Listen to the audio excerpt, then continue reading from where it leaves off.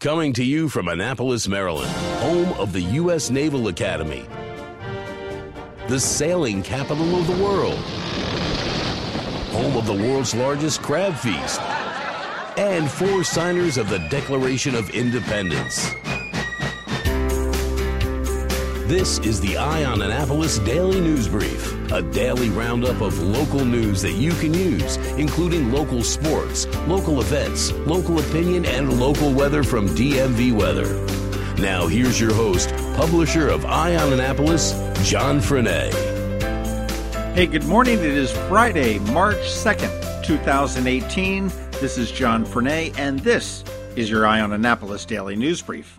Very early yesterday morning, the Annapolis Police Department responded to the Robinwood neighborhood for reports of shot fired. When officers arrived, they found 2 men were in an argument in the parking lot, and one attempted to shoot the other one. Apparently, he was a bad shot, and he missed. The intended victim, a 32-year-old man, was not struck. However, officers did locate the suspect, Jamar Isaac, 29, on Bryson Street. He had a loaded handgun in his pocket. He was arrested and charged with attempted murder and still has not posted bail as of yet. Interestingly enough, while this is HACA property, both men were Baltimore City residents. Tom Andrews, the Annapolis city manager who has led the city for just about 4 years, has called it quits. He has submitted his resignation to the mayor effective March 23rd, and we have learned that Andrews will be taking a position with the state. Aside from the city attorney, which was a vacant position being served by an acting city attorney, Mayor Buckley has not made any departmental appointments or changes. He brought his own staff into the mayor's office, including Brian Callahan, the owner of 49 West, as the city's economic policy analyst, Jane Haruska as his chief of staff, and she served as his campaign manager, Janice Hayes Williams as the city ombudsman, and she prior served Chris Trumbauer on the county council, and William Rowell as the public engagement officer. Additionally, he brought in Susan O'Brien as a city spokesperson. Buckley said we wish him all the well in his next adventure and said that a search for a replacement would begin shortly. Do you remember all the pissin' and moaning last year when the Nationals were prevented from playing an exhibition game here in Annapolis because the Orioles said it was their turf? Well, apparently Navy has struck a deal with the Orioles. The Naval Academy and the Baltimore Orioles have partnered on several joint events. The Orioles will host an Army-Navy game. It'll be a doubleheader at Camden Yards on March 25th of this year. Tickets are on sale for that game now at NavySports.com. But in addition, the Orioles will travel to Annapolis for an exhibition game against another MLB team in March of 2019. And this deal came apart after a 3-year agreement for the Nationals to host exhibition games here at the Academy fell apart. The Nationals played one game at the stadium before the Orioles got wind of it and said, hey, that's our crowd. Ignore what that groundhog in Puxatawney said. Spring in D.C. is marked by the cherry blossoms, and this year they're coming a lot early. Yesterday, the National Park Service announced that the projected peak date for the cherry blossoms along the tidal basin is going to be March 17th to March 20th. And that's the date that the Park Service believes that the Yoshino cherry trees will be at their most brilliant. This will be the earliest peak bloom date since 1990, when the cherry blossoms popped on March 1st, and the second earliest on record since the cherry trees were planted in 1912. And those trees were a gift to the United States from the government of Japan, for those that don't know. But if you can get down there and play hooky in the week, go see that. It's always so spectacular right there in Washington, D.C., and we're fortunate that we only live about a half hour away. If you are looking for a job and you can make a rhyme, which I just didn't, the city has an opening for a poet laureate. Yes, the city of Annapolis is looking to hire a poet laureate. Now, don't get all excited. It's not a $100,000 a year job. It's a $500 a year job, but the city wants to hire one to promote the literary arts and literacy within the Annapolis community. 2 members of the Art and Public Places Committee are the co-chairs of the Poet Laureate Selection Panel. That would be a committee among a committee. Gwen Manso and Barbara Torian are urging poets who live, work, or attend school in Annapolis and are at least 18 years old to apply for consideration for the role by April 20th. You can find more information by going to annapolis.gov/poet laureate, and I'm not making this up. That's about it for the news. Hang tight. We've got weekend stuff to do coming up. But before we get into that, we've got George Young with DMV Weather with the update on the big storm. I'm Sean O'Neill, your local RBC Wealth Management Advisor. When you choose to work with me, you'll have access to a worldwide network of financial products and services only available from a leading global institution.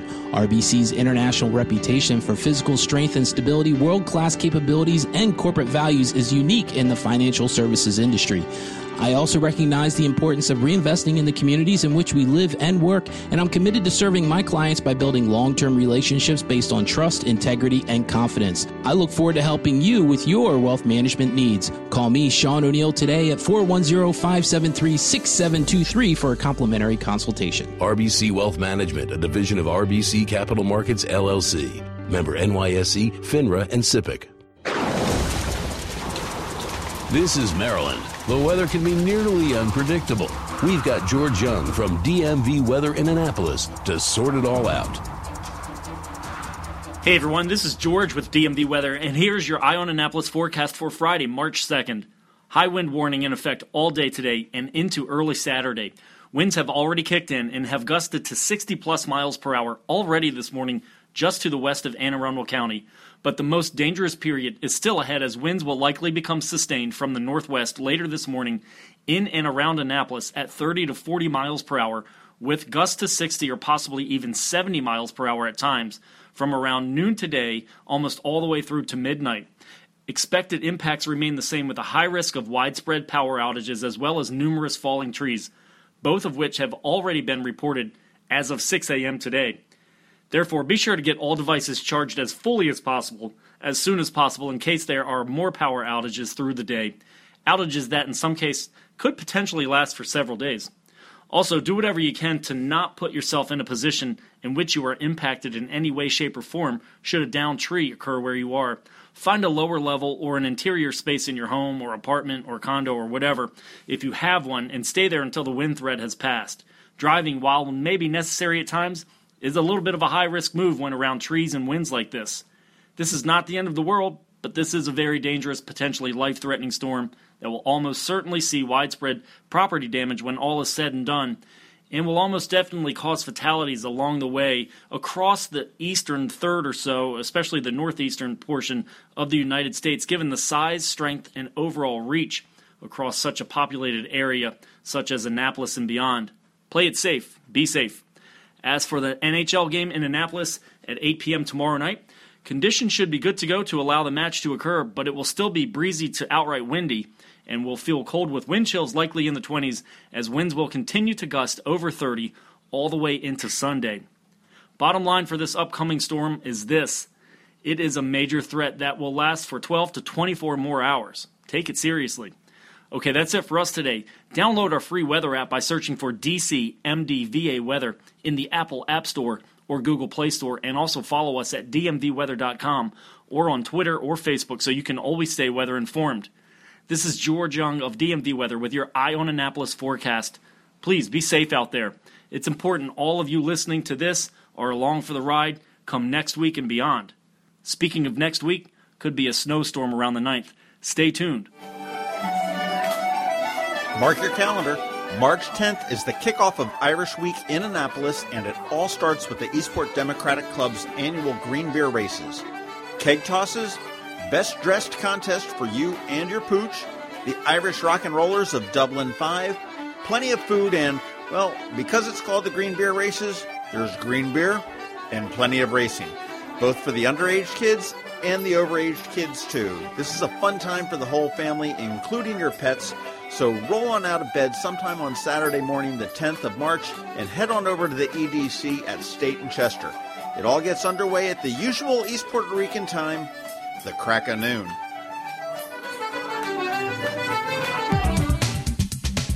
Need to make plans for the weekend? We got you covered. Here are our top picks. Be sure to visit eyeonannapolis.net to sign up for the events newsletter with a listing of all the upcoming area events.